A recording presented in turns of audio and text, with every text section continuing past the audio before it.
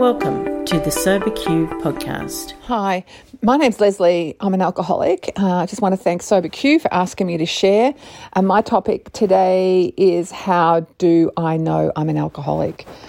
Really great question from my own personal experience. When I first came into AA, I was really challenged because I didn't fit the profile of what I thought an alcoholic was.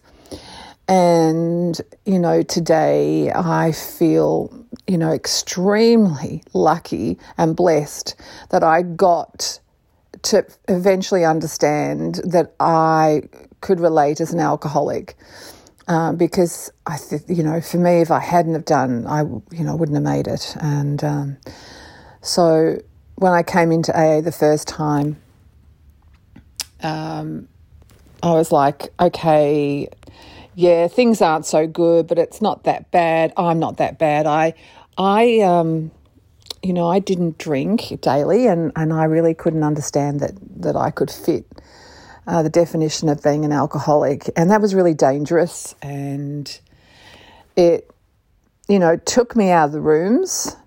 I was just not drinking on self-will, and I took what I wanted to take out of the program. And I didn't drink, and I didn't have the program, and I didn't have the fellowship, and I didn't have the understanding of what an alcoholic was, which is particularly lethal for me, suffering from a condition that I didn't understand I was suffering from.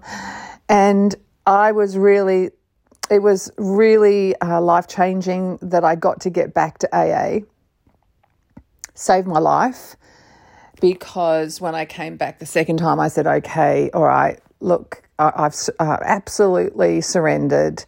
Am I willing to go to any lengths, which is what I was asked. And I stayed, and I followed good orderly direction. I followed what, people are who really inspired me, women in the fellowship, they inspired me.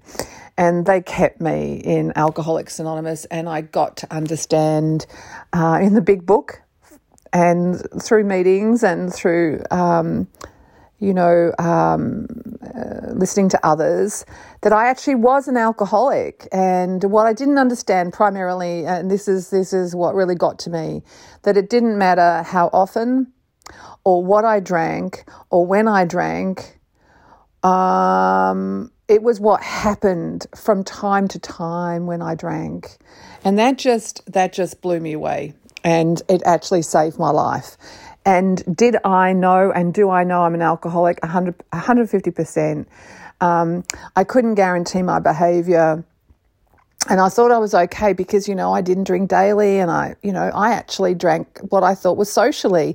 But you know what? My life was full of chaos and carnage, and I really believe understanding that and understanding the definition was absolutely essential for me. And for me to stop comparing myself to others and understanding that there's a spectrum. I know today that I have an obsession coupled with an allergy that is life-threatening. And I'm so grateful to have this opportunity to sit with and share my experience with coming to understand and then coming to know and accept, yes, I'm an alcoholic, and now I embrace it fully. Thank you. If you would like to share your experience on a recovery question, visit the Sober Q podcast website at soberq.com. Thanks for listening.